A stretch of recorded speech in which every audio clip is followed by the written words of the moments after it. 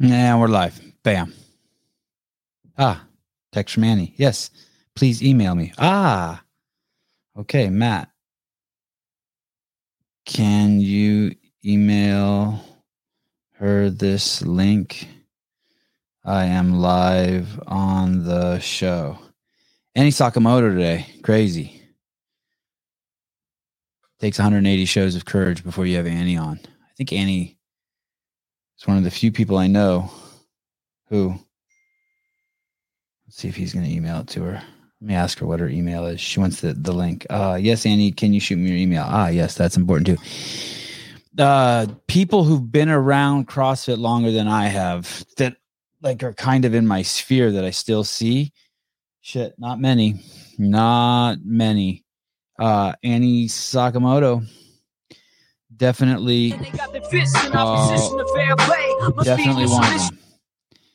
And this video that you see playing here is her, Nicole Carroll, and Eva Twardokin. We just called her Eva T.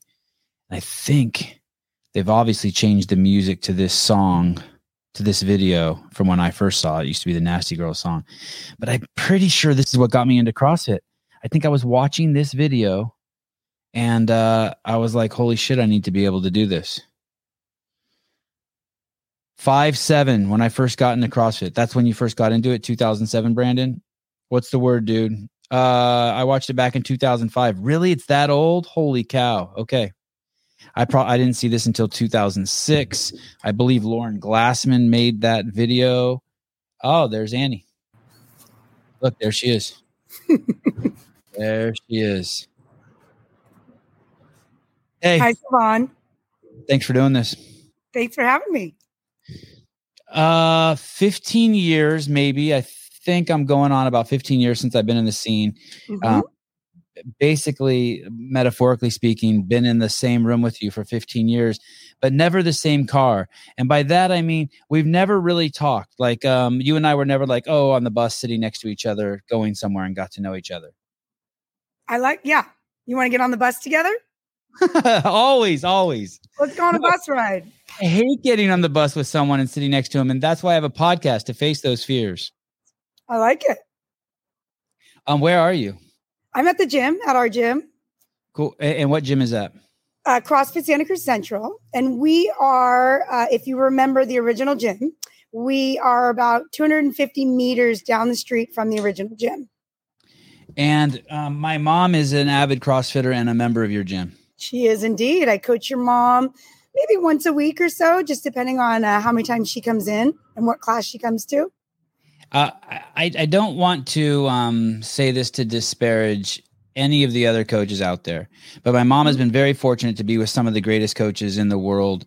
Wes Pyatt, Michelle Moots, Hollis, the people at CrossFit Jude, the people at CrossFit, I think it was CrossFit 707 up in Benicia who taught her, just insane coaches. But man, the once a week that and I think she goes to your gym like 3 or 4 days a week. Correct.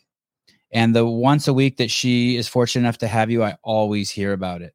Oh, I had Annie to like, just call me. Hi, Sevan. I'm like, hey mom, what's up? I had Annie today. I'm like, okay. I appreciate hearing that. She's such a love, Savon. She's darling. Yeah. And thank you. There's nothing that anyone could be more proud of is probably, than having members of your family who are healthy. 100%. My mom actually just left the gym. She took the noon class. My mom works out with your mom sometimes. And yeah, it is just to know that, obviously something that we're so passionate about is carrying over to our loved ones. It's huge. Especially your parents, right? You want your parents to be healthy and you want them ideally to be financially stable. 100%. Yeah. I mean, because that's independence. Right. Yeah. Good point. So as I sit here, I'm probably, as the crow flies, I'm up Old San Jose Road. I'm probably 2 miles from you. Yeah. Not far. Yeah. Nuts. And do you hear about the Nasty Girls video every single day of your life? Not every single day of my life. How about one day a week? No, at this point, not even 1 day a week anymore. No. Wow. No. Yeah. That's amazing. It is. Because it ushered in so many of us, right? Like, I don't really remember like what really got me into CrossFit, but as far as like I can check in my memory, besides the guy who told me about CrossFit, then that when I saw that video of you and Nicole and Eva, I was like, okay, what is this?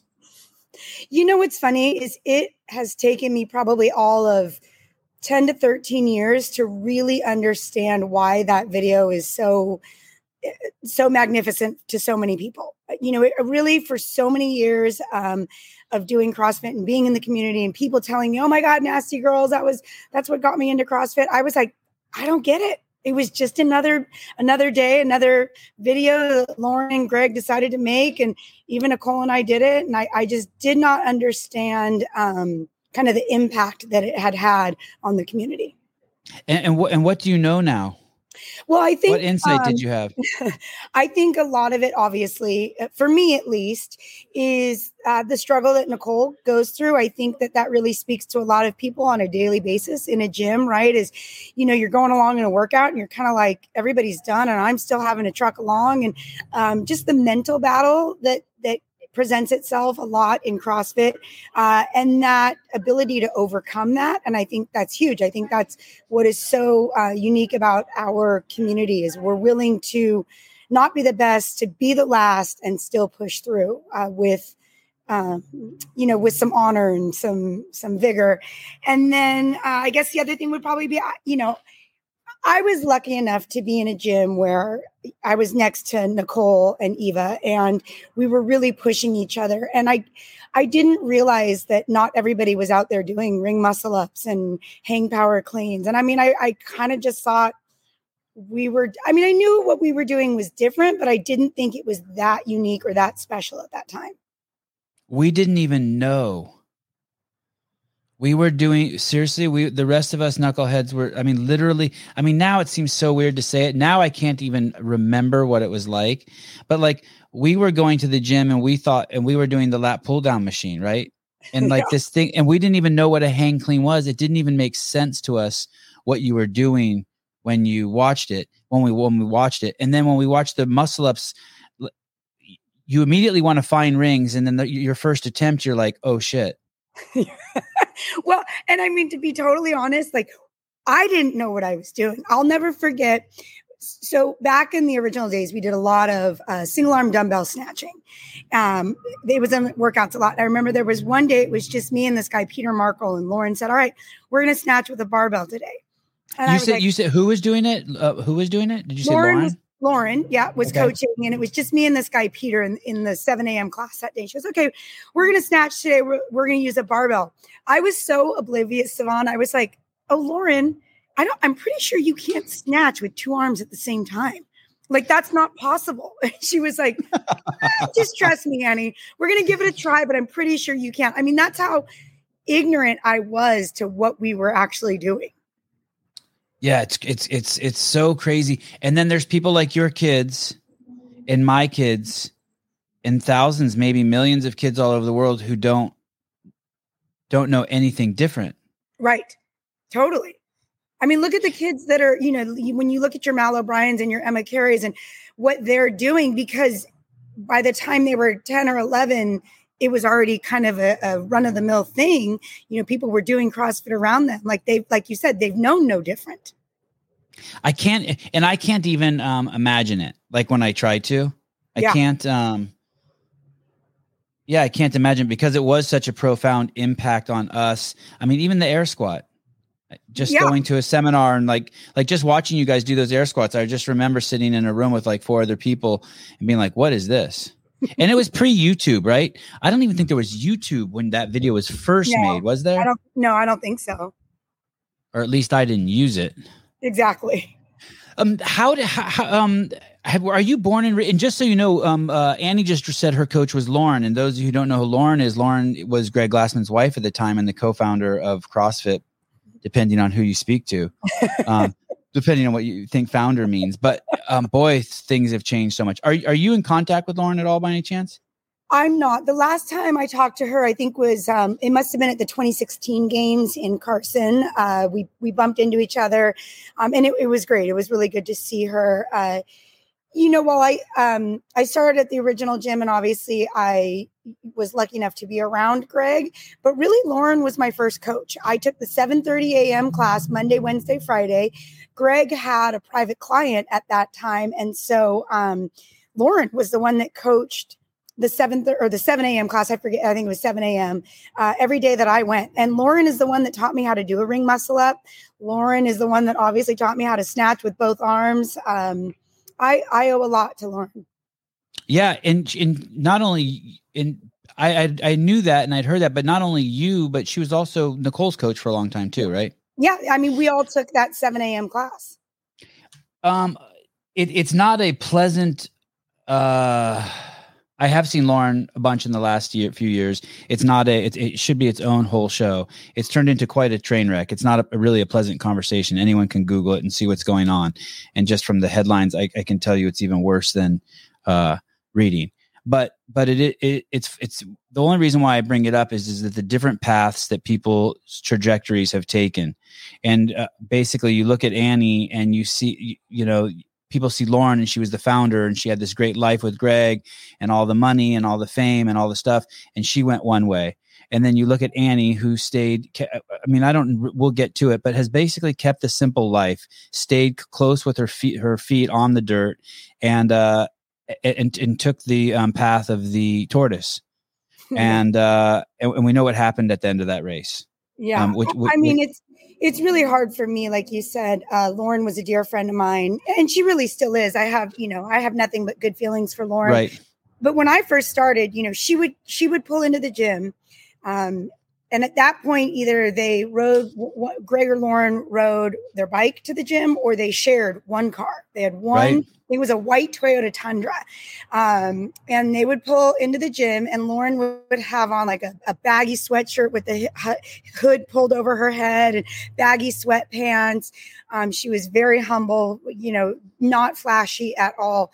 But one of the most extraordinary coaches I've ever had in my entire life, in her ability to impart information and get any of us as athletes to do the movement, the stimulus, like whatever she was trying to get us to do, without ever showing us. She never showed me a ring muscle up. I never saw a ring muscle up before I actually executed one. I had no idea exactly what I was supposed to be doing. She had the ability to verbally teach me a ring muscle up.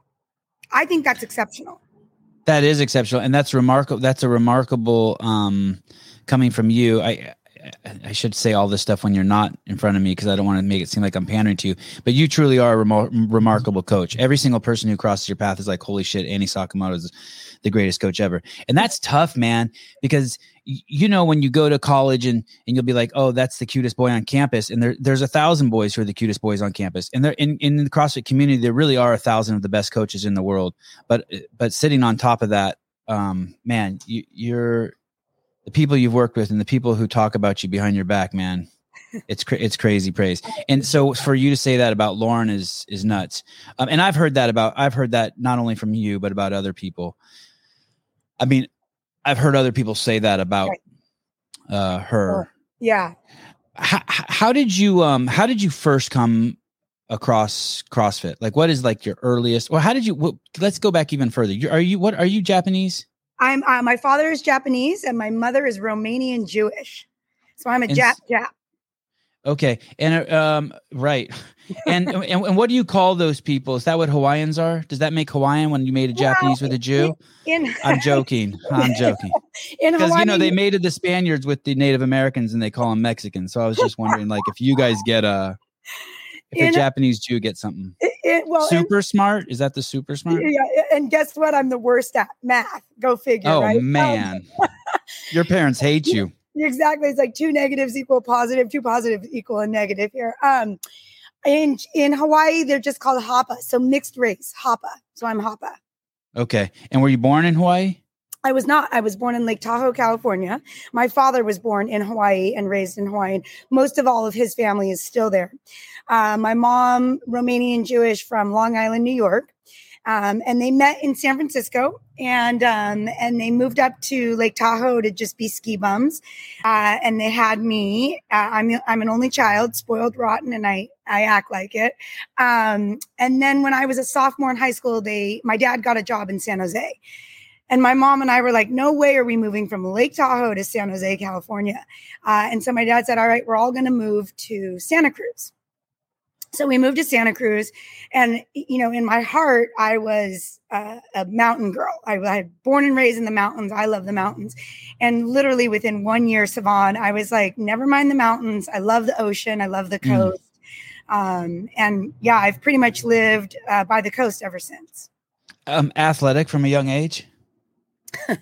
I have played almost every sport except for softball, and was pretty much not very good at any of them, but just always loved being on a team, trying sports, trying new things. But my hand-eye coordination is horrific. I was chubby as a kid, but I did try out for every sport I could. That's it. What's interesting also is that, what is your husband? Is your husband Jewish? No, he is Dutch. Dutch. Okay. My wife is 100% Ashkenazi, and I'm a Jew, and I'm 100% Armenian. So we're like, so my kids aren't you. It's just fascinating to me that you're a Japanese Jew and I have these Armenian Jews. Yes. I like it. It's so cool. And yeah, it's fun. It's things that I never thought of before I had kids. I didn't really care as much, but now going back and looking at the history, did your mom's parents, were they escaping from Germany? Did they come during World War II? My mom's parents, I think they were second generation. Okay. And same with my dad's parents. My dad's parents were first generation born over here. My dad's second generation. And were your grandparents on your dad's side in the internment camps? No. They weren't. And they were living in Hawaii, and then they moved to San Jose. Somehow they escaped internment camps. I don't know. Unfortunately, my grandma's since passed away. I don't know exactly how they escaped that, but they were never interned. Yeah. So, and what makes me bring that up is so you mix an Armenian and a Jew, and you have a real potential for a real victim mentality. The Armenian genocide, the Armenians love like talking about their past, and the Jews, God, they love talking about their persecuted past. And then the same thing can be said. The Japanese are a little more quiet, Yes, you don't hear much about their internment camp shit. They're more like, just like, okay, we're going to get our PhD in math and show you what's up. But you do have, it's an interesting allotment of people, Japanese, Jew, Armenian, in the last 100 years. They've gone through a lot of shit. Not that a lot of other people haven't gone through shit either. Right. But it's a well, and unfortunately, I just feel very Americanized. Like that. Neither of those things. It is good and it's bad, right? Because I don't fully identify with either of those.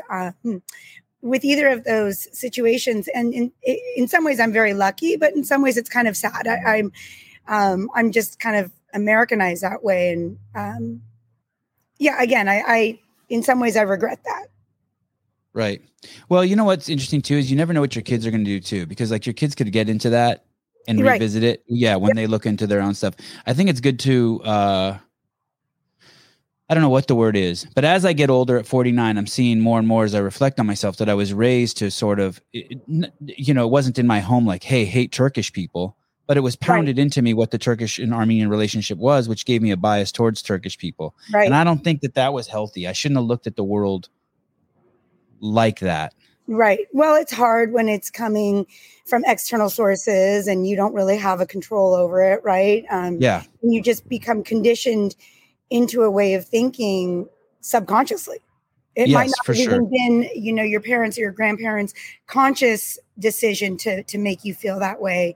It's just passed down. Right. And they feel like they're doing the right thing by commemorating their parents' history and whatnot. Right. When's the first time you started lifting weights?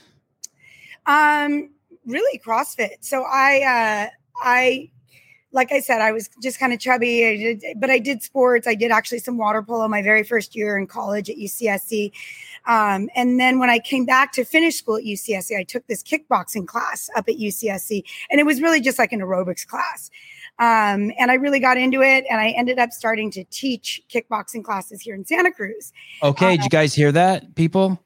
She went from taking to teaching. Now we have some insight in Annie Sakamoto. Okay, go on. Yes. And I had known Eva Twardokens because we had taken a hip hop dance class from who is now my sister-in-law when I was like 18. And she was Eva's your sister-in-law? No. We took a class from this lady, Carolyn. Carolyn is my sister-in-law.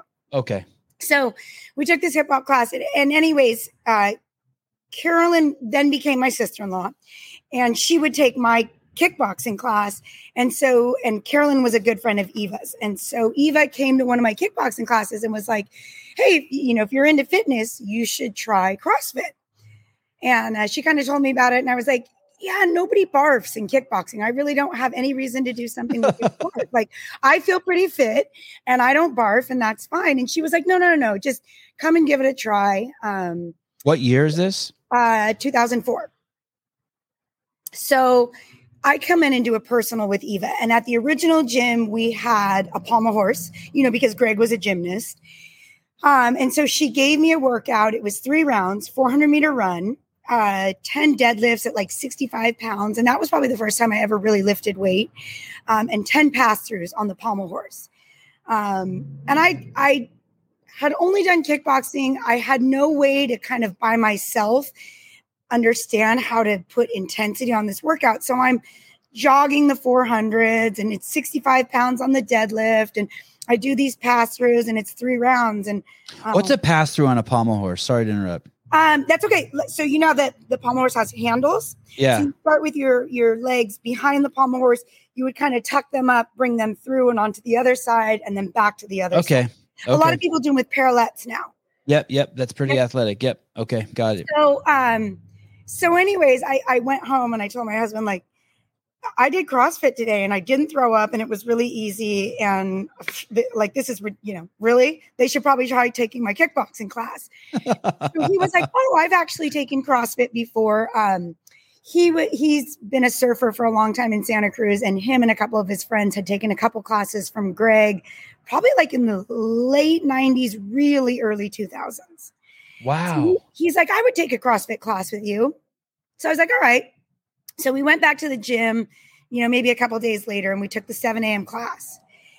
And there might have been like 8 to 10 people in the class. And Greg was there that day, and he designed the workout. It was a 500-meter row, like 30 air squats, some number of kettlebell swings, 3 trips around the cargo net. Do you remember the cargo net that we had at the original gym? I don't. I mean, just in pictures. When I was there, I never saw it there. Yep.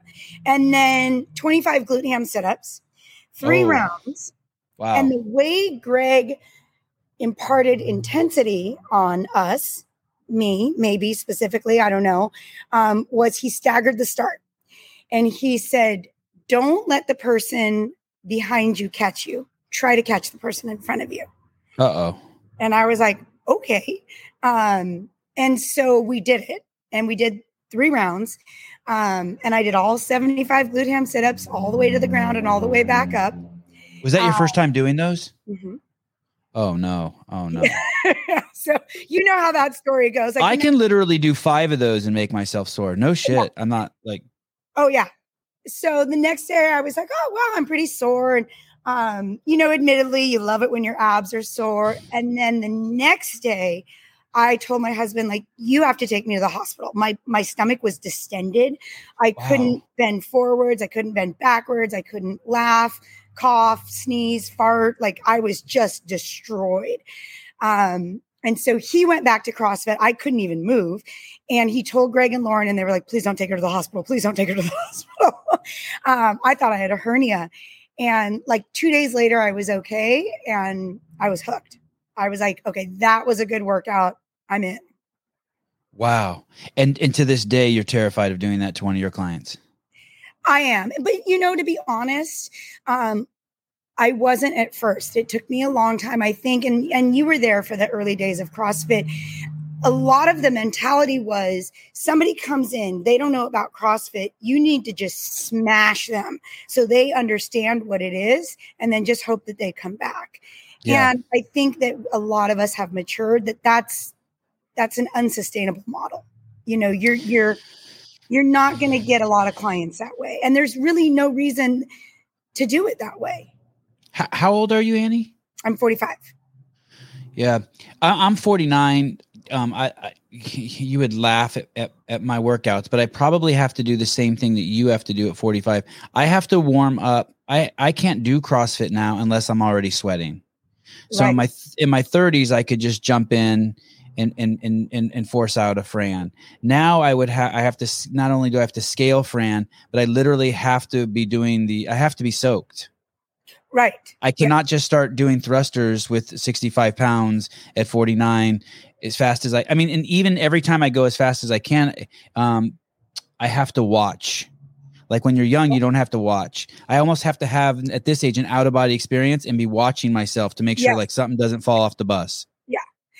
I'm not like I could always go harder, but I'm afraid something might break. It's so weird. I mean, I'm not complaining about it. I don't mind it, but it's just something that comes with age. 100%. And I think until you have the age, you don't understand it. Because I remember even being 36 and being like, how big of a deal can it be? Like you go maybe just a little bit easier. And then, you hit 40 and you're like, no, that's different. And you hit 43 and you're like, oh no, that's really different. And now at 45, I'm like, oh yeah, no, that's really different. And exponentially every year it gets a little tougher. But the thing that I think is so great about CrossFit is really, unless you're trying to go to the CrossFit Games, that's okay. You're still doing CrossFit. You don't have to do Fran until you throw up for it to be CrossFit, right? Yep, for sure. Yes. Even the first time I did CrossFit, I did Fran, and I didn't know about the timepiece, and so it was myself and Carrie Peterson. You remember Carrie? I do. And it was in 2006, and he did 11 thrusters at 95. I did 11 thrusters at 95. Then we went and got a drink of water. We looked at some girls in the gym. We walked back. And we went through the whole workout like that. Right. And 28 minutes later, you were like, yes, what's the big deal? Well, we were like, wow, that's an amazing workout. And I think maybe we did some other stuff, but we were so stoked. And it was only after some time that we realized that you needed a clock. Can you just get on an assault bike and go could I just wake you up at 7 a.m., give you a cup of coffee and just put you on an assault bike and go as hard as you can? I can't do that. I would break. Something would break. I'm probably an anomaly that I'm not really great at warming up, and I pretty much just kind of get to it. If I'm good, I will do a better warm up. But I do, and I do better if I do warm up. Right. But you don't hurt yourself if you don't warm up. You're not like me. Like I'm really scared to get, you're good. Knock on wood most days. Yeah. Yeah. That's awesome. Yeah. I'll even be sitting down somewhere, like watching at the skate park. You probably can understand this since you have the skater boy son. Yeah. And then like my son will fall down across the park, 30 yards away. If I can't just get up and run over there. No, I have to jog for a second and make sure all my vertebrae line up. It's just weird. It's so fucking weird. And neck rolls, some I'm just like, okay, is the machine going? And then I'm like, okay, right leg, left leg, right leg, left leg. Yeah.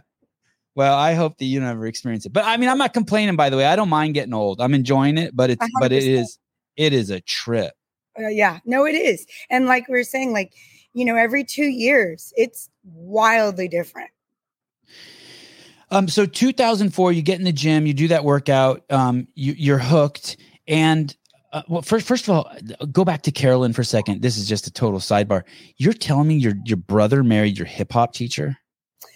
No. So, because I was just imagining your brother coming to hip hop class and seeing your teacher move and be like, yeah, that's my girl. No, that was me. So I was 18. I found this hip hop class and Carolyn was teaching it. And I was like, I want to be that woman. She was so incredible, the way she moved and she had this little body. And so is she still in town? She's still in town. She teaches hip hop. She's awesome. So she's married. She was married, to Zach Wormhout. Zach Wormhout is my husband's brother. So what happened was, but I, Oh, okay. yeah, Not because your I'm the brother, only your correct, brother's, your husband's brother. my Okay. husband's brother, correct. Okay. Yeah. And she actually is the one that hooked Jake and I up.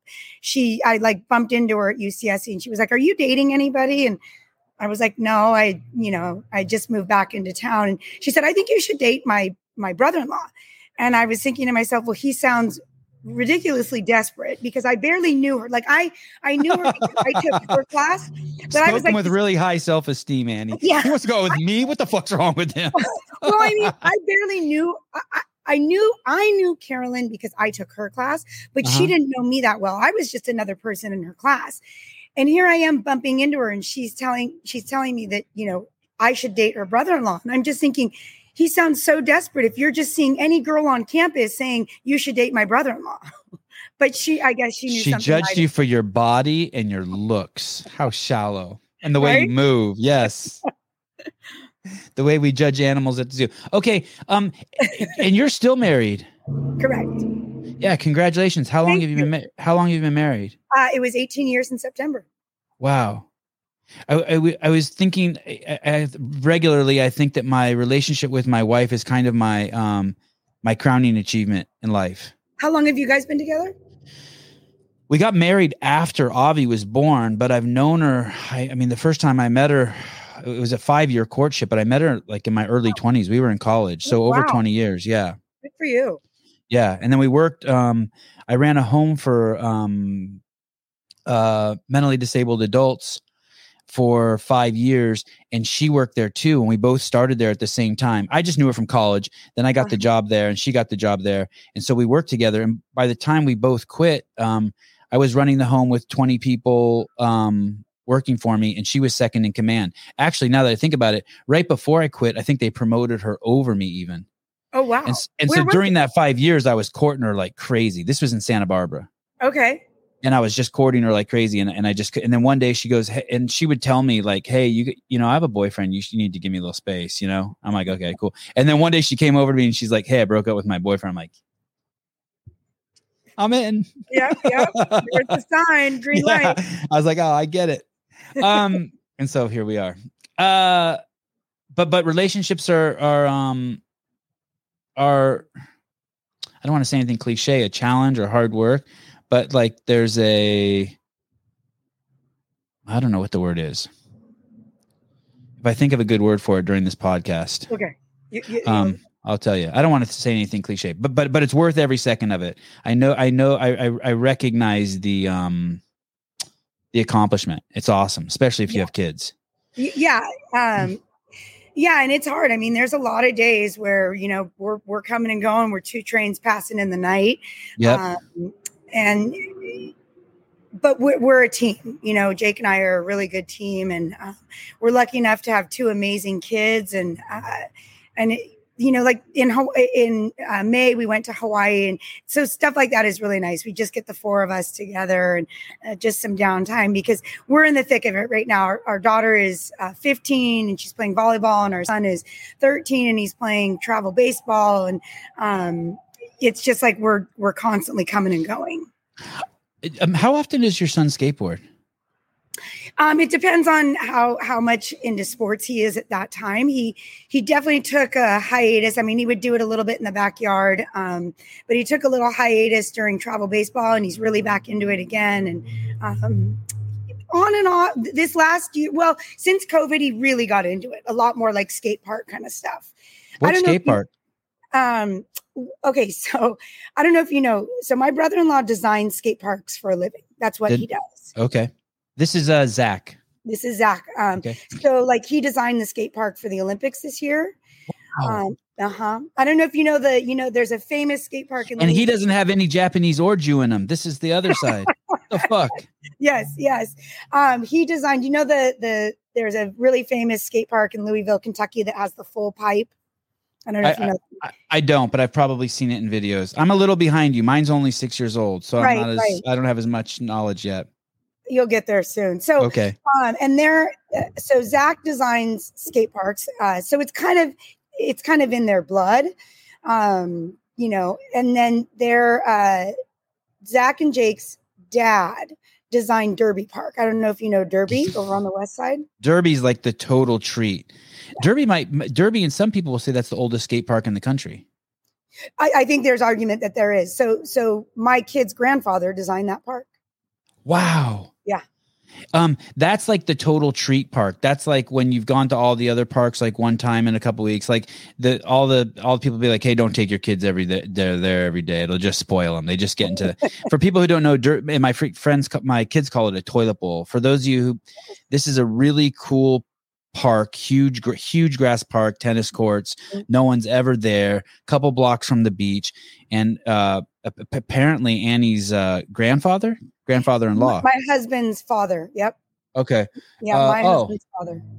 Yeah. So it's your father-in-law. My father-in-law, correct. Sorry. That's okay. So it's basically just like a long cement tube, or like a canal. Yeah. A steep canal that goes into this huge bowl. Oh, yeah. And people have spray painted it full of graffiti, so it's super slippery. Yeah. It's great. Is he still alive? He's not. He passed of pancreatic cancer in 96. Oh, wow. But so he was a landscape architect for years. And somehow he designed Derby. And then he designed a few more parks. He has a couple more in the Bay Area that he designed. And then when he passed away, Zach, who had gone to school for landscape architecture, inherited the business because his dad owned a landscape architecture business. And Zach basically turned it into a skate park design business. Oh, wow. Mm-hmm. Is Zach on Instagram? He is. Do you know his Instagram by any chance? Yep, what is it's at small wave. There might even be an underscore in there, at small_wave. That's it. So, yeah. What is your Instagram, by the way? I need to fix this on the screen. What is yours? At Annie Kimiko, ANNIEKIMIKO.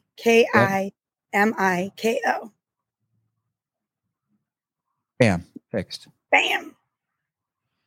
Wow. And this shouldn't be on the podcast, but it's going to be anyway. I would love to know if your son would want to earn money skating with my son.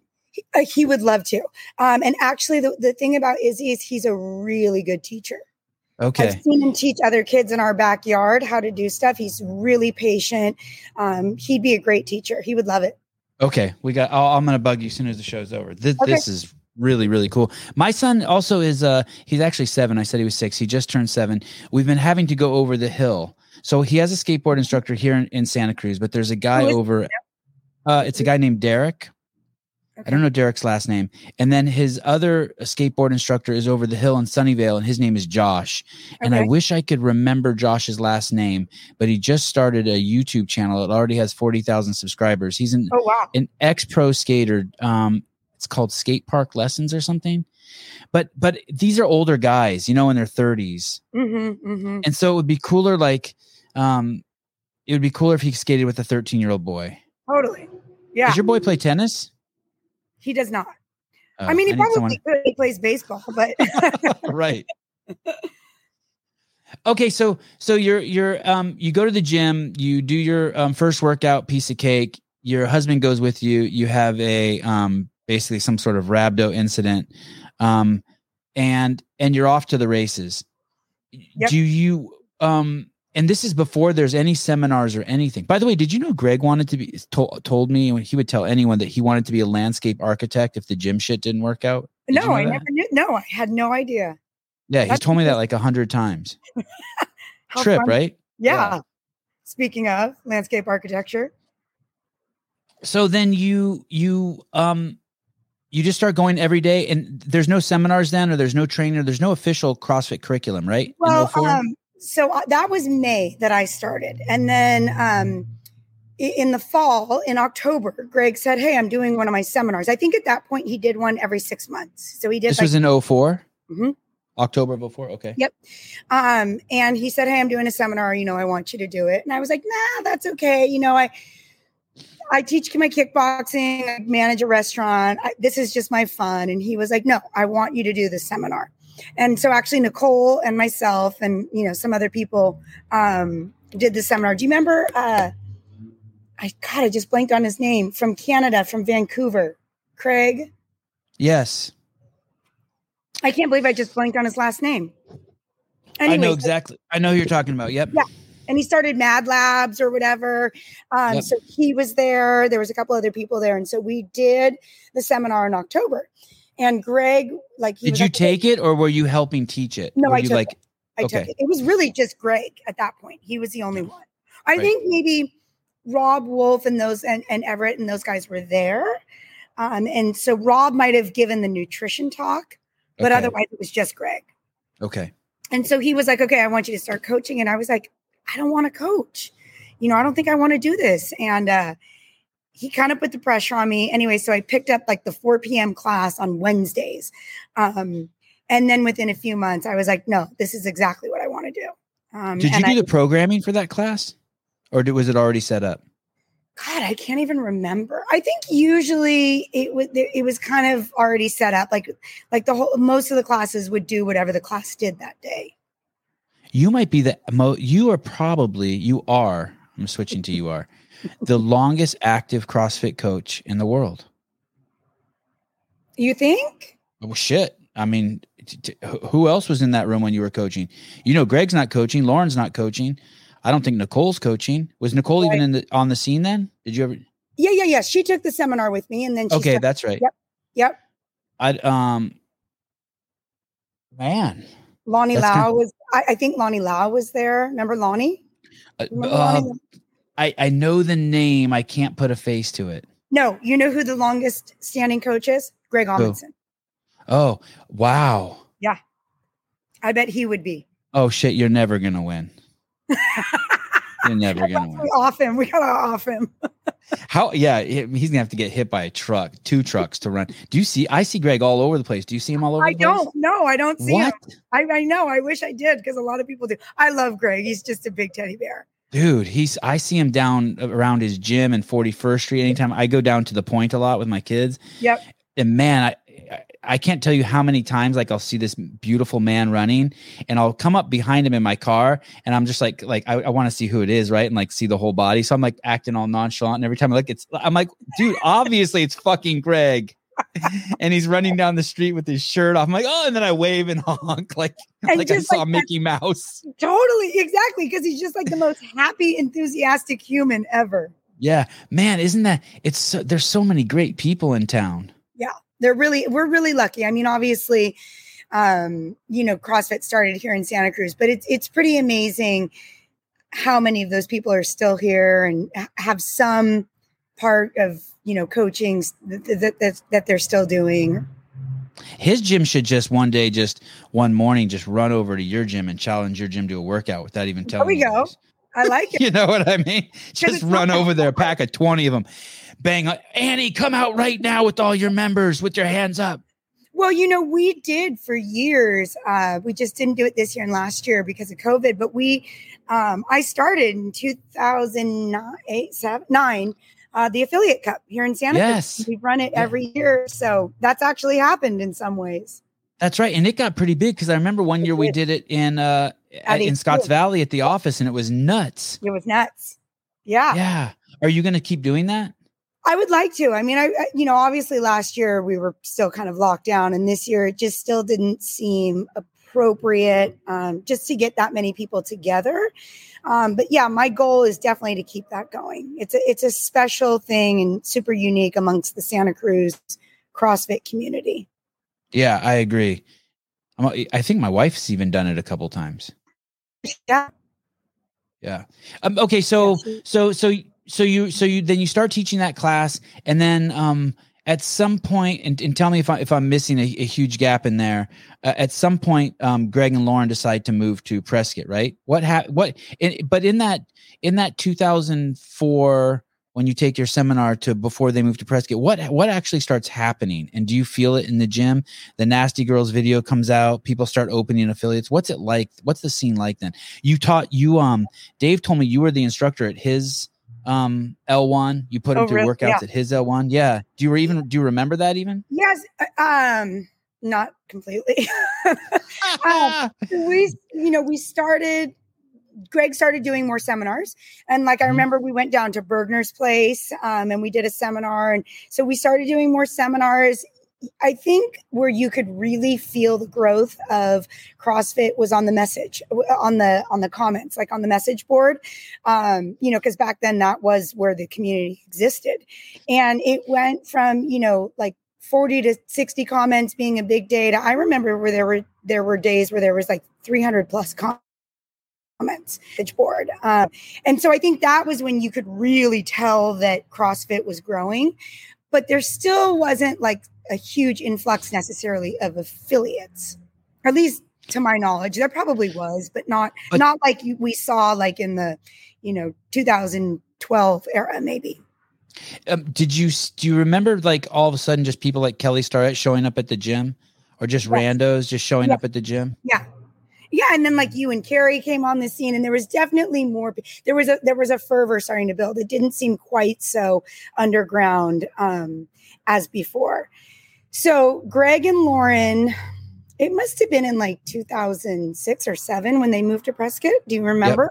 Yep. 2006, I think. And the reason was they could not afford to buy a house in Santa Cruz. Like They were ready to buy a home, but Santa Cruz was just way too expensive. So they moved to Prescott, and I managed the gym at that point. And there must have been about 13 of us that were trainers there. Wow. Yeah. And that gym was small. I mean, it was working, but it would be a situation where I would have to call Lauren and be like, can you order toilet paper? Can you order hand soap? Because they were there and she really was paying for it. And so, and it was obvious. And this is before Amazon. This is before like there were systems and like life was hard. Yeah, exactly. So it just became apparent that it was time to kind of split up that gym and for them to not own the gym and try to manage it from afar. So Brendan Gilliam and Ronnie Boos and Jason Bills and a little group went and started CrossFit Scotts Valley. You remember that? I do. Broke off. They were the first ones. And then there were still a few of us left. I think I took my first L1 there, by the way, at that one. CrossFit Santa Cruz, at Scotts Valley. Oh, no, maybe it was CrossFit Santa Cruz. I don't know. I took one of my early L1s in Santa Cruz. At Scotts Valley for sure. Yep. Yeah. Yep.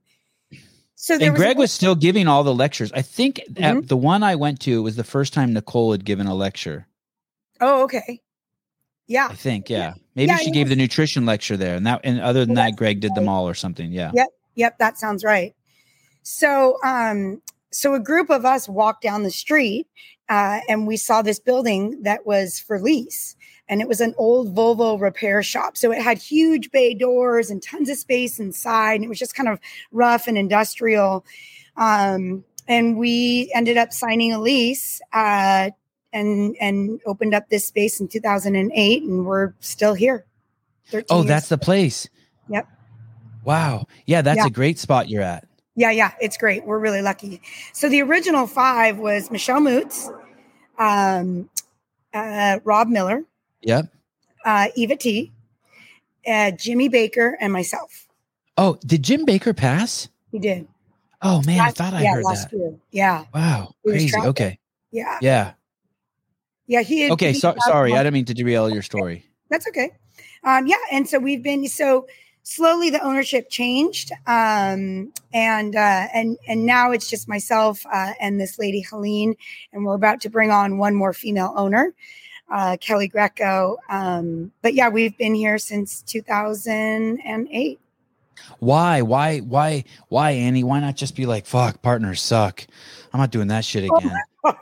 No. Why are you bringing someone else on? How did Helene get in the mix? What is going on?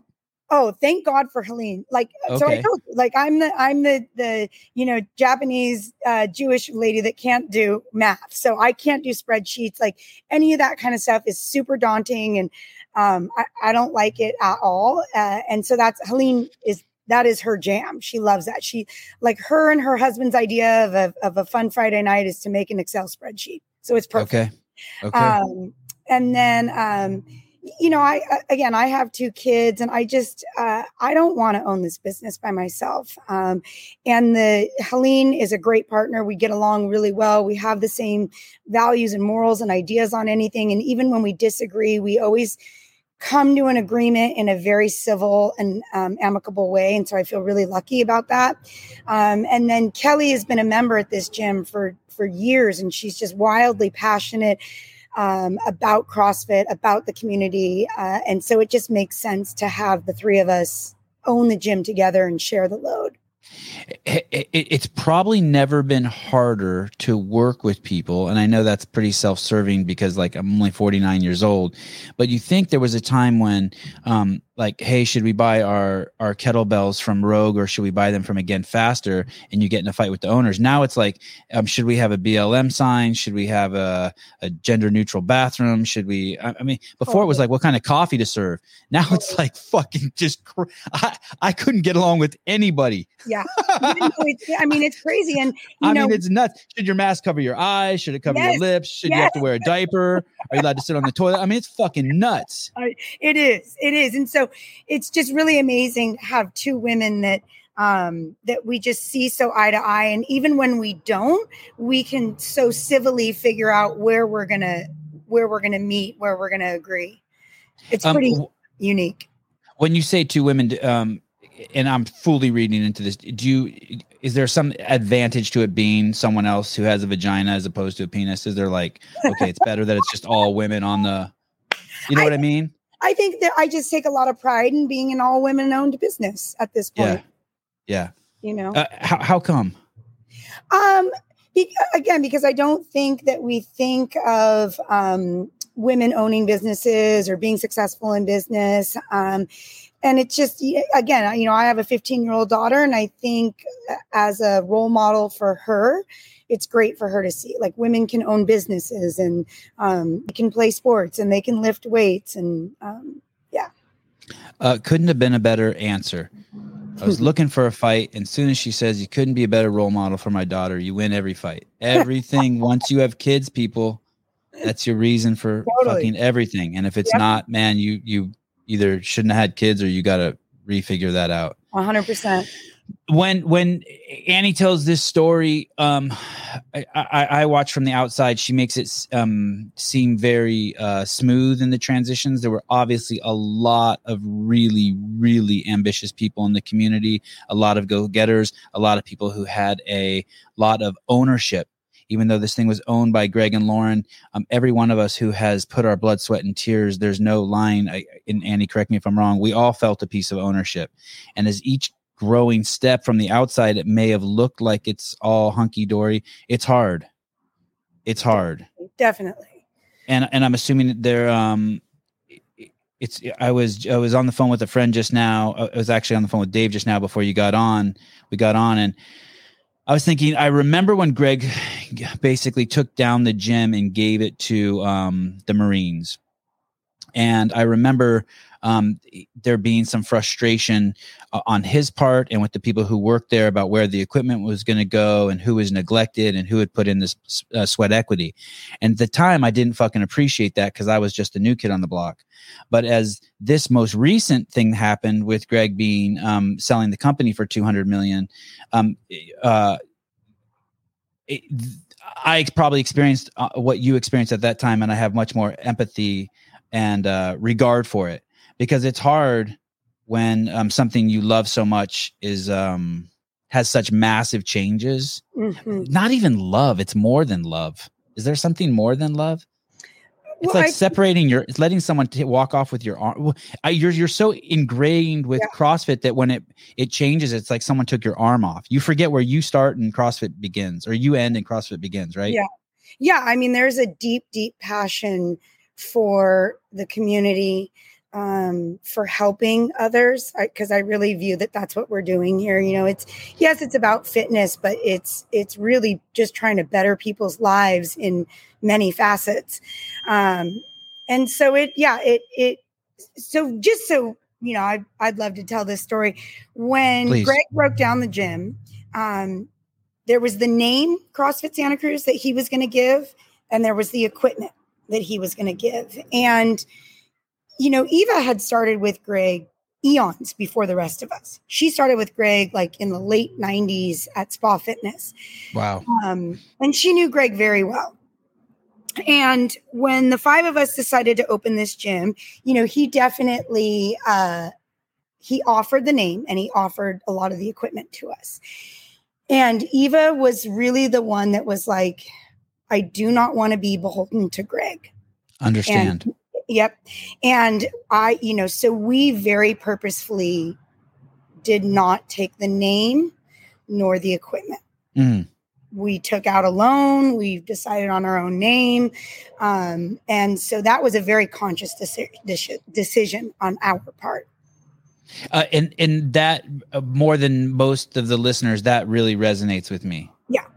Yeah. What you said, you don't want to be behold. Yeah. I 100% get that. And I don't want that in any way to mislead anyone in the amount of gratitude and respect that I have for Greg, of course, on a daily basis, because if it wasn't for him and Lauren and this original idea, I wouldn't be doing what I'm doing every day of my life. And for that, I am forever grateful and indebted to him. Yeah. Me too. I live a fucking, I mean, literally when I came on the scene, I was a homeless guy. Wow. And right. Now, fuck. Yeah. It's fucking crazy what I have. It's nuts. Yeah. But it was all in and it was all hard work. It was. There was all grind. Everyone, every fucker was grinding. 100%. And so I don't discredit, you know, the work that we all individually put in for ourselves and for the greater good of the community to better this thing and to make it what it is today.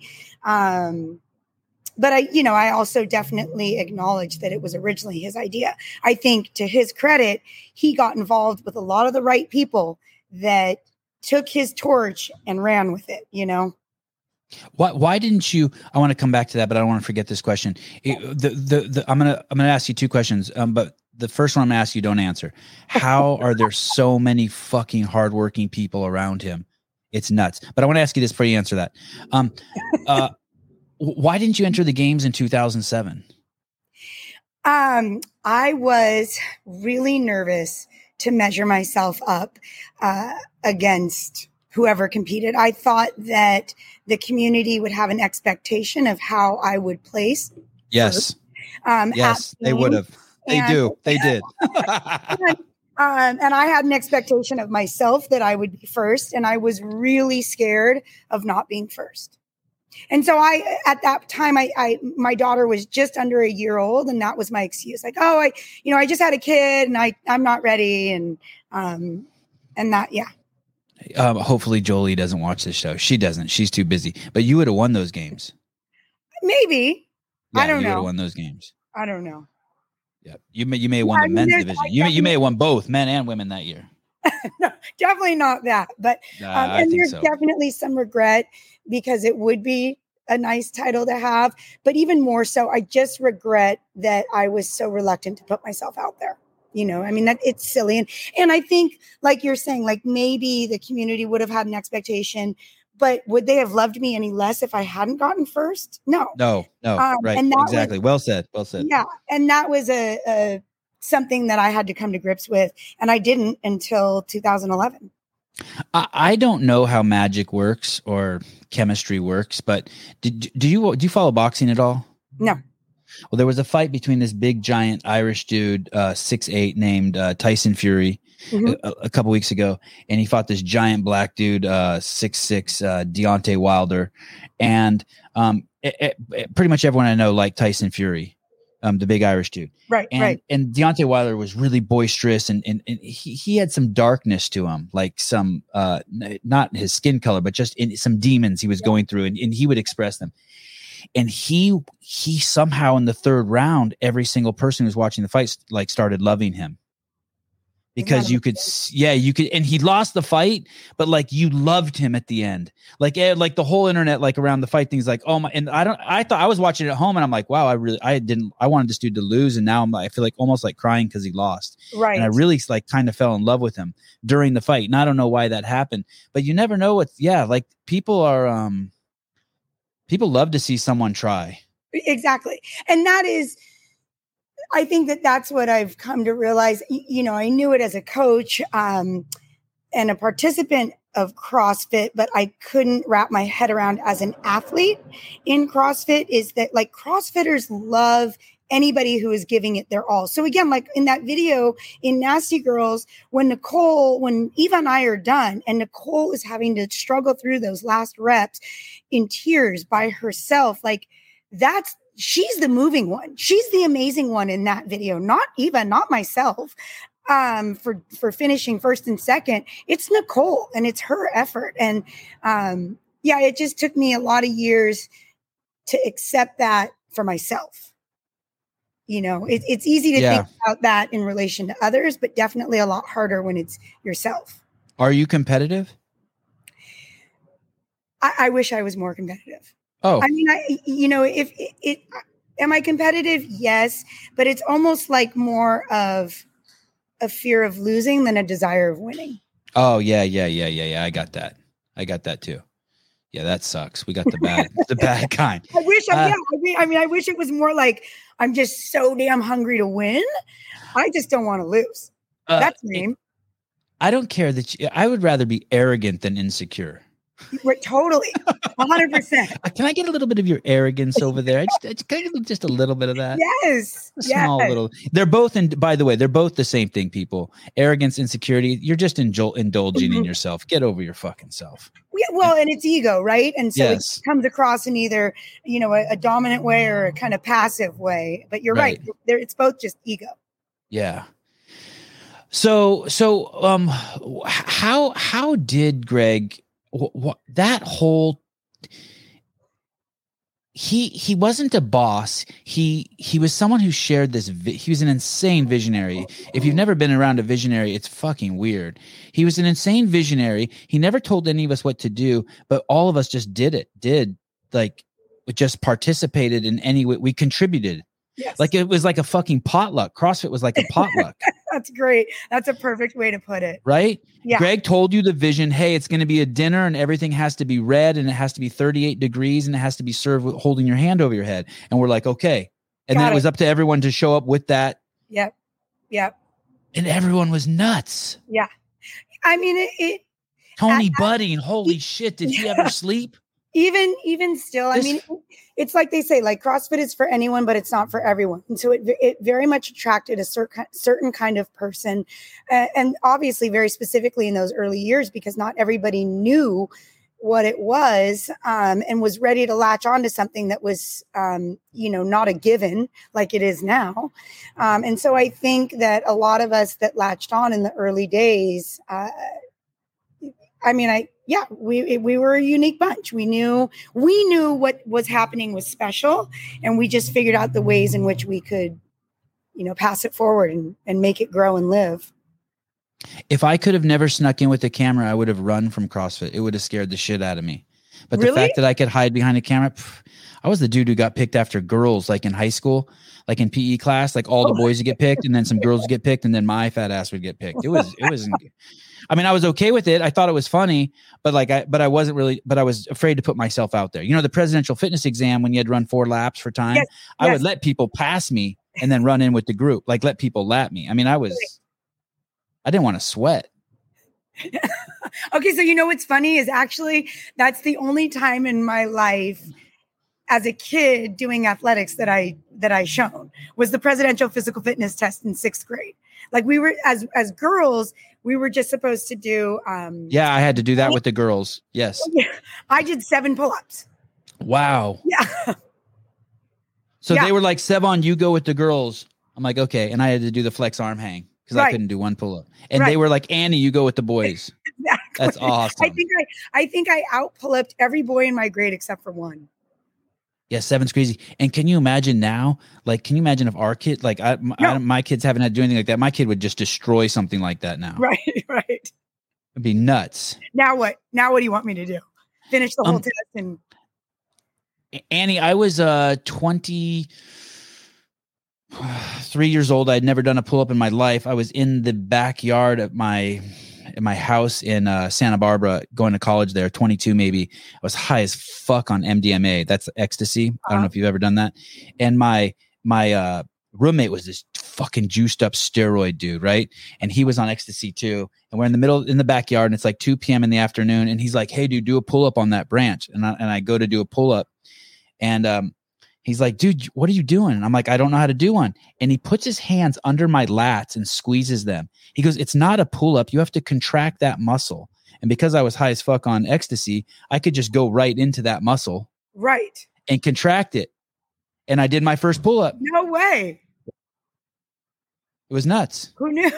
Who knew MDMA was a performance enhancing drug? Yeah, it was nuts. It was, and I just became, after that, I became a pull up fanatic. And my my highest accolade is there was a strict pull up contest, impromptu, at HQ one time, and I walked in the gym as it was finishing, and Sherwood had done like 23, and they said, "Sevon, do you want to enter?" And I said, "Yeah," and I tied him. I did 23, just cold, took my backpack off. Yeah, I was like, "Yeah, good boy, Sevy." But all kids, don't do drugs. Don't do that. It's just stupid. I wish I'd never smoked anything. It's not worth 23 pull-ups. No, I mean, no. So there was another way to do it. My parents should have sent me away to Africa or something, something like some exchange thing. I could have learned something. So then you open your own gym, and you've been there ever since. And what has your, so now you've spoken about how you really like helping people. That's like the premise of your gym. And yet totally on the other end of the spectrum, you're still performing at the highest level, and you're still trying to compete at the highest level. And then you're also, you're really involved in the sport everywhere. The commentating, the competition, you've done everything. The teaching, you've done it all. You've immersed yourself, but kind of like on your own terms, right? Yeah, I like that. Like I didn't do it on my own terms necessarily. Like I got swept up in the wave and I just went off. Yeah. But you've really done it on your own terms. How does it work, like being on the games team?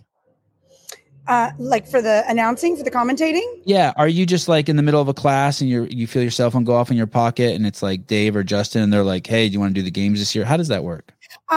So I have always worked with Charlie. Do you know Charlie? Yep. Awesome. Yeah. Love Charlie. Love working for Charlie. And so, God, I must have been 2018, 2017 when they asked me to start kind of doing some of the stuff for regionals back when it was up at Scotts Valley, and they would, they would stream it. And I think for them, my guess is they were looking to add a female commentator to the desk. They had Sean, they had all these guys, Tommy, Pat, and they had Miranda. They had Miranda before you, right? I think so. Like, I remember being on the show with Miranda, like in 08 or 09 or some shit. Like it was really podunk. Yeah, it was so easy because I live in town, so I was an easy grab for them. And so I did it, and that's not. There's very few people who know as much as you two. I just want to throw that in there. Okay. Well, I've been in the sport for a really long time, but I'm not as much of a CrossFit nerd as I should be or I could be. And a lot of that is just having kids at the age that my kids are, and I just I wish I had more time to sit and watch and do all of that. But I have 2 kids that play sports and do things, and I want to be part of all of that. Right. But I've been lucky enough to be on the media team for quite a while now, and I love it. It's like I probably get more nervous when we're about to do a show than I do when I'm going to compete. I feel you. Yeah. I feel you. It's nerve-wracking as shit, right? Yes, totally. The one thing I would say is Sean Woodland is so good. I mean, everybody's great, but Sean Woodland is so good that if I'm at the desk with Sean, I'm now at a point where I feel much more relaxed because I know, if I get a little lost or I stumble, Sean will just pick me right up. He'll just carry over. He's amazing. Yeah, he's definitely a gift. Do you think he gets nervous? I think he probably does a little bit. Him and I have talked about it. There's certain moments where I think he gets nervous. But he went to school for journalism, and this is what he does, and he does it so often at this point. But I think probably when it's the games, when it's CBS Sports or stuff like that, I think he gets a little nervous. When you're competing and you're nervous, and they say go, it goes away. When you're regardless, 100% of the time. But when you're on air, you just hope it goes away, right? Like sometimes it like lingers, right? Yes. Or like you're 5 minutes in and it comes back. You're like, what the fuck are you doing? I'm already going. Go away. Yeah, so I'll never. Yes. It's a little bit better now, but I'll never forget there was a regionals that we were doing, and it was myself and Dan Bailey at the desk and somebody else, and we have these IFBs and they're talking to you, like the production room is talking to you. What's an IFB? I don't even know what it stands for, but it's basically the little earpiece so that the production room can talk to you. Like, so if Sean's talking and I'm going to talk next, they can come in my ear and say, you're talking about so-and-so next. They can just prompt you, or we're going to scratch this piece, whatever it is. So it wasn't Sean either. It was Sam. I think, the guy, Sam, that's kind of hosted the desk a couple of times. Anyways, he was hosting and he said something. And Dan and I just stood there, like neither of us could think of something to say. And we just stood there. And Irv came in our ear and he was like, react. And Dan and I we couldn't even think of anything to say. And I think Sam had to take it back because literally Dan and I just sat there paralyzed, like. So that's our joke now, react. This is totally off subject, but I'd like to hear your thoughts on it. I love the UFC because it's so raw. It reminds me so much of CrossFit. All the talent is fucking homegrown. Yeah. And I love CrossFit because all of the talent is homegrown. This man that Annie just mentioned, Irv, he started as an intern who probably didn't know shit. The same way I started, didn't know shit. None of us knew shit. And there's a rawness and realness to us, and we never really had to fake being commentators or fake. We never had to pretend. Right. And now UFC go one thing, and then I'll let you run with this. The UFC is now integrating people from ESPN like Stephen A. Smith and Max Kellerman. And I don't want to disrespect their art, but they're fucking ruining the UFC. Right. Because go ahead. Yes. Yeah. It just gets kind of like generic and just very plastic. They lose the substance of what's and it frustrates me if I hear someone complain about Sean or Chase or Bill Grunler, because you think the grass is greener on the other side. It's not. Yeah. You guys need to just chill out. Like, you're going to get some superficial cheese dick, and it's not going and it's not going to have substance. It's not going to be real. You still hear real shit come out of the commentators' mouth who are involved with CrossFit and in the UFC, the Michael Bispings, the Joe Rogans, when they start bringing in sportscasters instead of practitioners. I'm not saying that there's not a place. There's some great. I'm not saying there's not a place for those people, but right. I'm not adapting well to it when they do it. I don't adapt well to when I watch the CrossFit Games and they have someone who's not a CrossFitter on. The new guy that they brought on this year was amazing. Derek, big old. Oh, Derek, but big old yoke dude. But man, he had tough shoes to fill.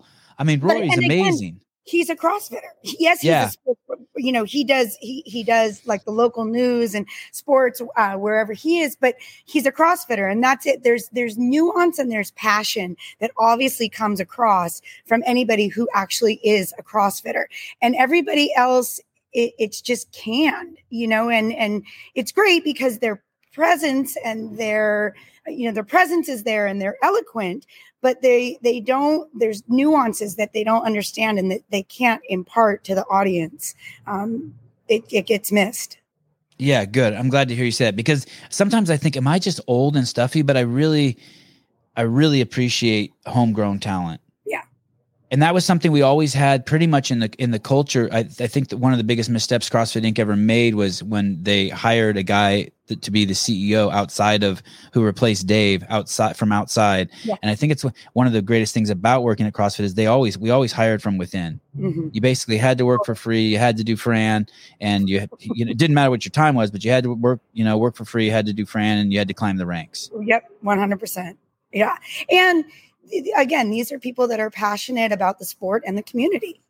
So they're going to, and that's what I think, like when I think about Charlie, when I think about Irv, when I think about you, these are people that are so passionate about CrossFit as a movement, like as a health and fitness movement, but also just they understand the community element of CrossFit. And that comes across in their work. And if you don't understand that, it's really hard to be effective to the best of your ability in CrossFit. You know what I mean?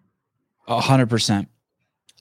Does any part of you, like, as you saw CrossFit grow, like we were saying, you've kept your feet on the ground. You didn't get swept up in the sort of the massive growth that happened at HQ.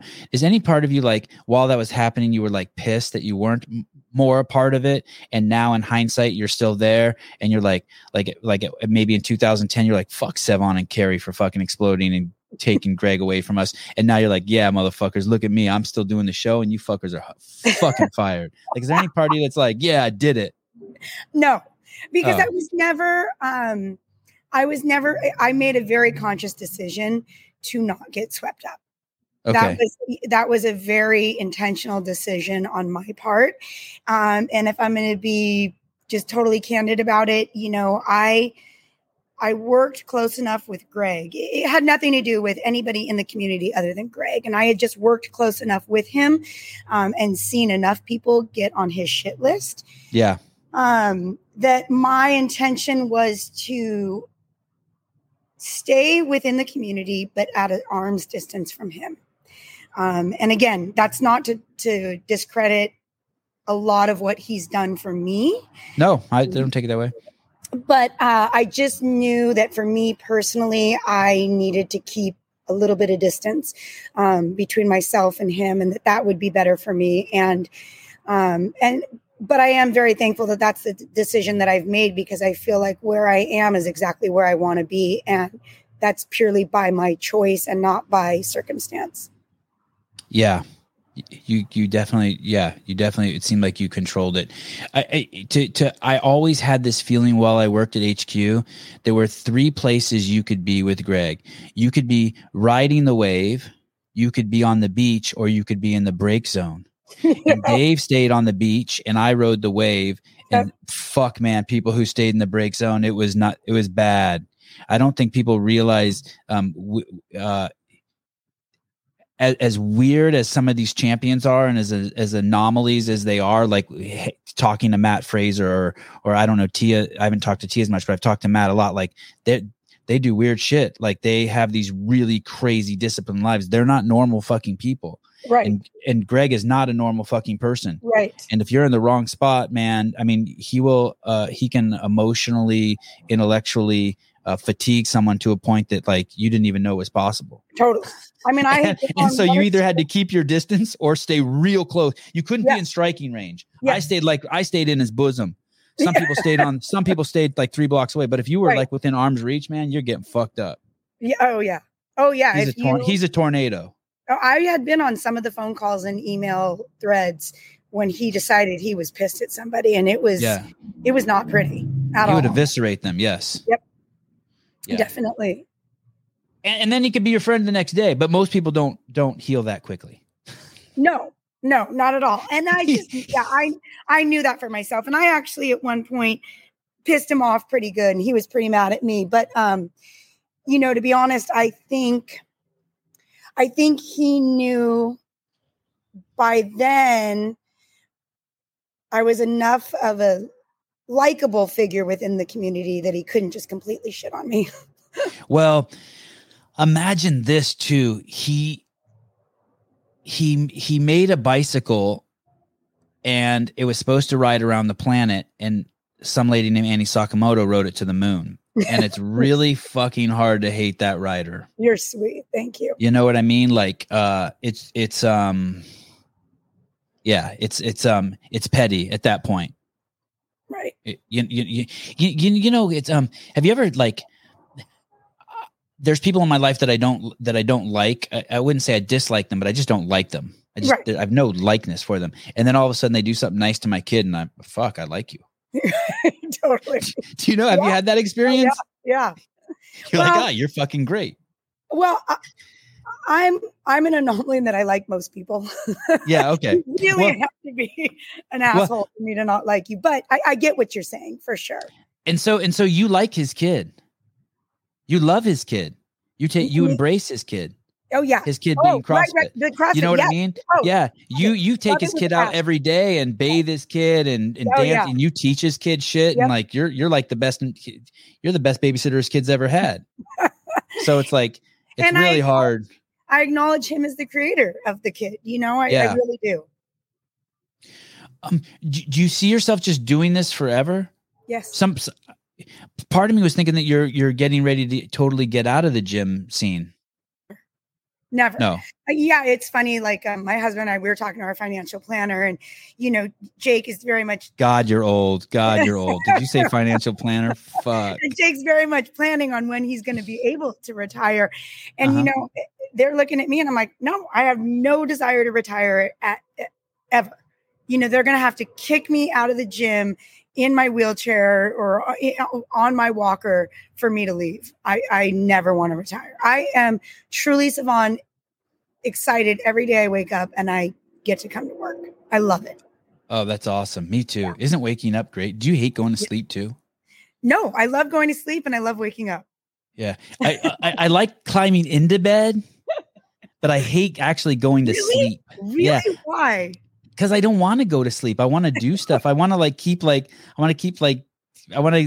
rub my kid's back, or I want to go play on my computer, or I want to go vacuum out my garage, or like there's always something like I you know what I mean? I want to do a load of wash. Like there's just things I love doing. Yeah. I never but when I climb into bed, I like it and I like lying down and I like going into my body, but just too much fun stuff to do. Like vacuuming the garage.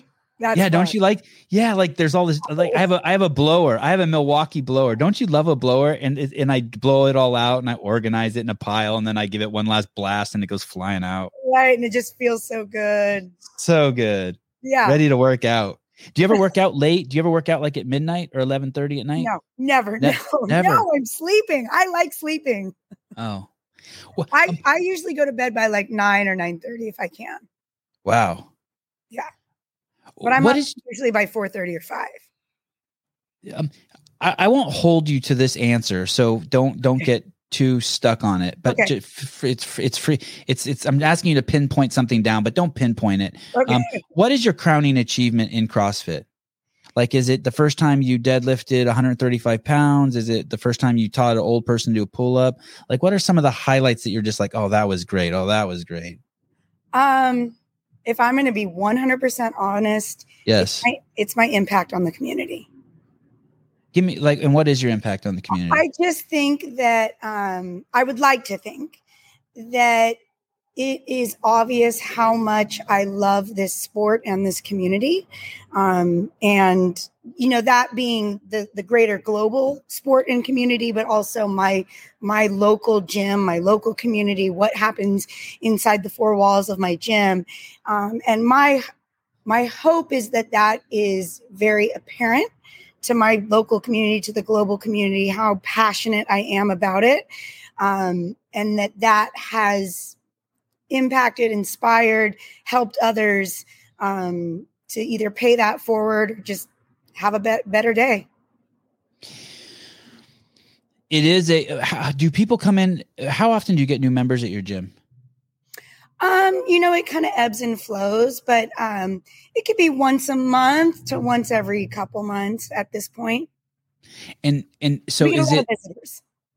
Okay. And is it, so when you get new people at your gym, or especially people who haven't done CrossFit before, and you see it's because they've learned about it because of another client. Let's say my mom told someone in her book club and they come in. So those are the moments when you're like, holy shit, I'm spreading the disease in a good, like, and this is awesome. Or I'm spreading what's the opposite of a disease? Because I think that everything, is contagious. I think if you like shit around other people, they'll think I think everything is contagious. I don't think it's a misuse of the word. I don't think it's a simile. I don't think it's a metaphor. I think shit is fucking contagious. I agree. And so basically you're I don't know if cantogen is the right word, but you enjoy what you're spreading. I do. And so I do enjoy. So a couple things like, wow. That's like meaning of life shit. Yeah. You enjoy what you're spreading. That's a whole nother look on it. I'm going to write that book. I like it. Well, so I love when your mom brings in somebody and like wants to share our gym with her. But like Matt Bishel's mom, did she come in? Exactly. Yeah. Kathy, she was great. She was awesome. Crazy. She actually wrote Helene a card, thanking her. And so there's two things. One, so a lot of visitors come in and then somebody like Kathy Bishel she wrote Helene a card saying like, your community was amazing. They always, we constantly get comments, especially from visitors, on how welcoming and warm our community is, and that they've been to hundreds of boxes around the world and they've never been to a gym where the community was so welcoming. And that's always makes me super proud, because I'd like to assume that comes from the top down, right? So that the environment that Helene and I are setting creates an environment where our trainers impart that vibe, that feeling, and then our community members have that feeling, and then somebody new walks in and they're sharing that feeling.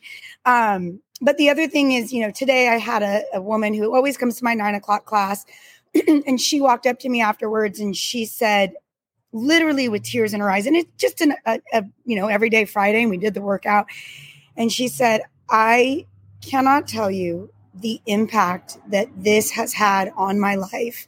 And she was welling up with tears, and she said, I didn't even want to come in today, but I just knew like I would feel so much better after I came in. And she just, without getting into it too much, she went into just her personal struggles that she's had as a mom, as a working professional, of trying to balance all of that, and how much CrossFit, as a physical entity, but even more so the community side of it, has impacted her life. And she said like nothing else ever has. And like when I hear that, like that's it. It cannot get any better than that. When what you're doing for your work is impacting people to that level, in my mind, like there's no better job in the whole wide world. And what goes back to your kids again too, right?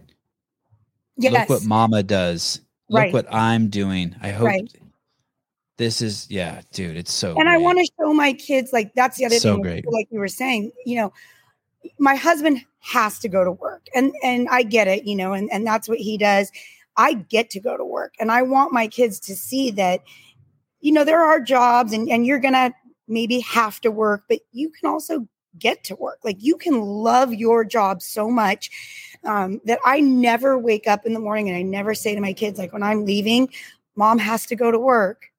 It's always like mom gets to go to work. And I want them to know that in life, you can have a job like that.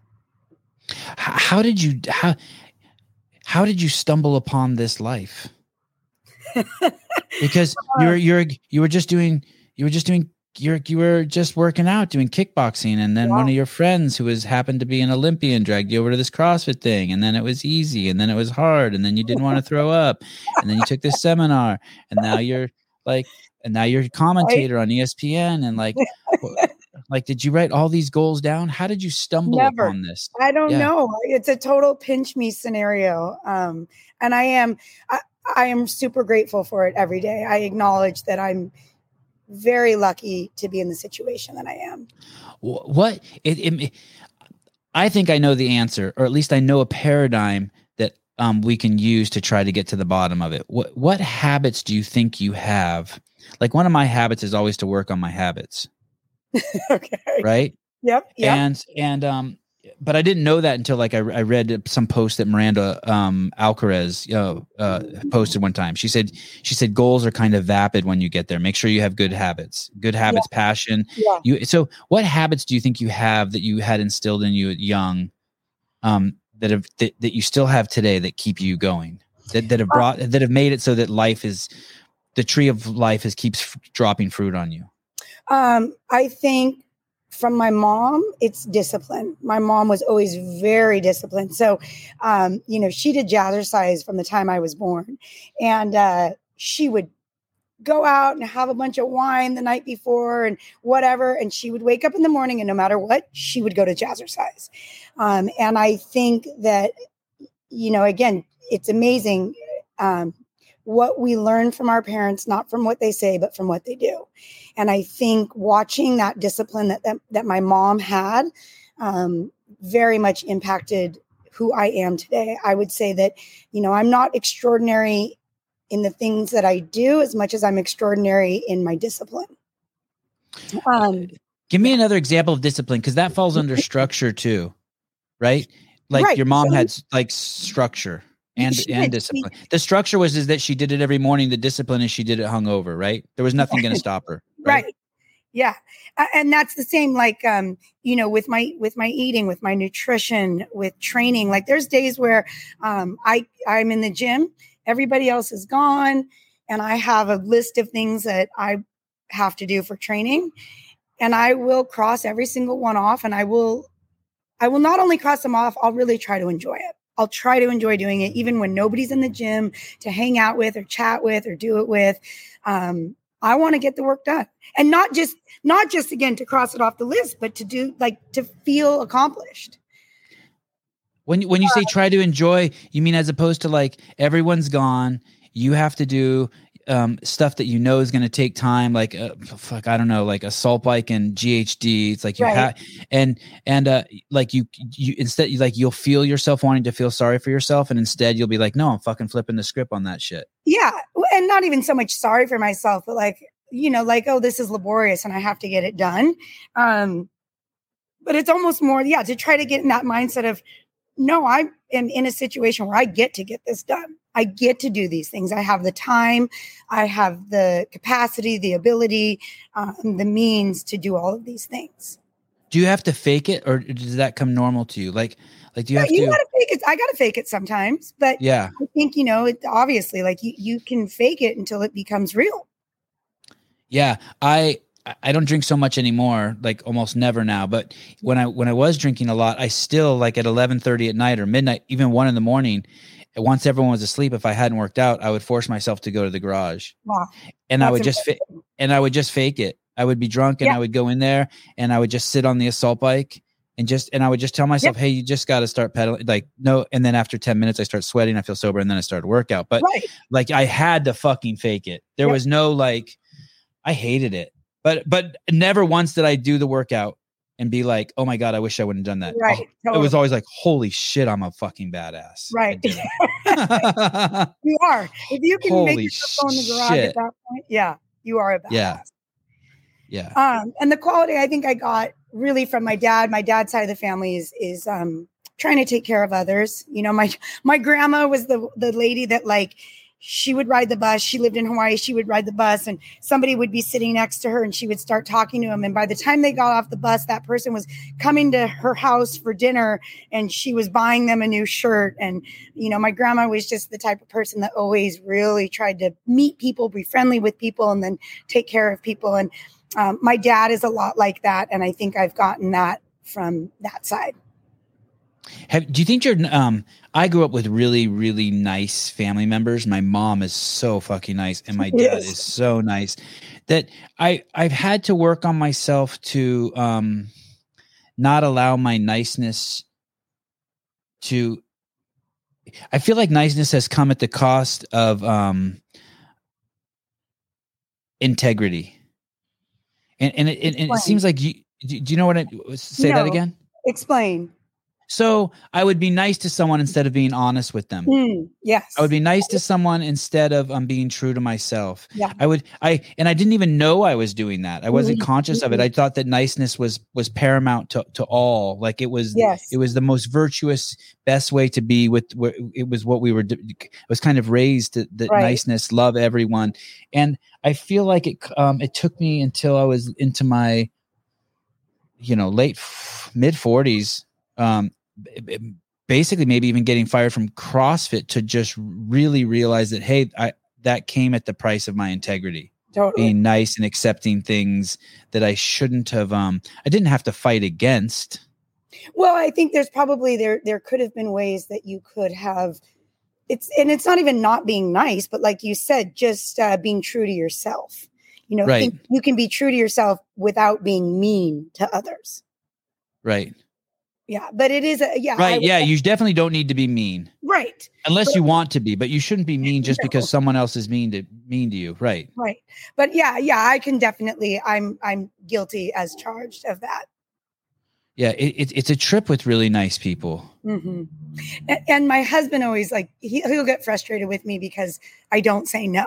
You know, so I could be asked to do a million things and I really struggle at saying no. And that's me being nice. But sometimes it's to the detriment of our family or, you know, because then I get so stressed out because I've said yes to so many things where I haven't set my boundaries. So yes, guilty. And it gets you really far though too, right? So like the reason why I got so far in CrossFit is there were people more talented than me, but smarter than me, but there weren't people who were willing to take the call at 3 a.m. every single night. There weren't people willing to just at Christmas time, every Christmas, do whatever. Yeah. And but so it does get you far too, right? I mean, like if they call if they call you to do a game show and it's 1 week out, like yes, I say yes. Yes.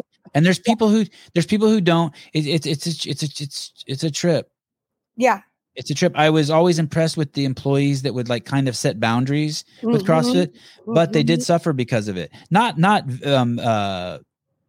a malicious way. They didn't pay the price, but if you're not at the party, you're not going to get the drink. Right. Exactly. 100%. Well, and it's being nice. Work your ass off before you have kids, people. Fucking grind in your 30s, it's 20s and 30s. I think to work too. You know, I think a lot of people nowadays could say they're setting their boundaries, but they're just like, I don't know. I don't want to be not nice, but lazy. Yes. Like, sometimes you got to sacrifice a little bit, right? To get ahead or to. You got to do what you don't want to do a lot. Yes, exactly. Do you have to go pee? No. Okay, then I ask you. That's amazing too, because I was like, for sure, if I talk to him for a while, I'm gonna have to go pee. So I would like to note that this is a miracle. Okay, I'm only gonna I got to take my kids to jiu-jitsu on the west side. I got to leave in 9 minutes, but I want to ask you this one more thing. Okay. So your close friend Eva got into a plane accident, and I thought a horrible thing for me to say. I thought she was gonna pass, and I recently see her on your Instagram and she's like working out and she's up and she's surfing. And I almost like started crying. I was looking at this. I was like so fucking happy. I'm like, holy shit. Can you tell us like what you're comfortable sharing that would won't encroach on her personal life of like what happened and how she is and what your role is in that? Yep. So, and for those of you who don't know, Eva T's the third girl or the first girl, I don't care how you number them, in Nasty Girls. It was Annie, Nicole, and Eva. Yeah, and Eva was everywhere, just like Annie and Nicole when I first came on the scene. Okay, go ahead. Well, and Eva's a 2-time downhill Olympic skier. Like I said earlier, she started CrossFit with Greg probably in the mid-late 90s. The original female CrossFitter is Eva T. 100% hands down. Nobody could ever take that title from her. And she slowly kind of pulled away from CrossFit. She was doing a lot of Olympic lifting. She was one of the owners here. She was training here, but doing more Olympic lifting than actual quote unquote CrossFitting. And she had bought a small plane. And she was learning how to do tricks actually with the plane. She was a accomplished flyer. And I think she was the story that we've heard is that she was doing a practice touchdown landing and something happened and her plane was demolished. And there was just her and her flight instructor, and really neither one of them should have been alive with how bad this plane crash was. He walked out of the hospital on his own 2 legs about 3 days later. Eva was in pretty intensive care and in the hospital for upwards of 9 months to a year.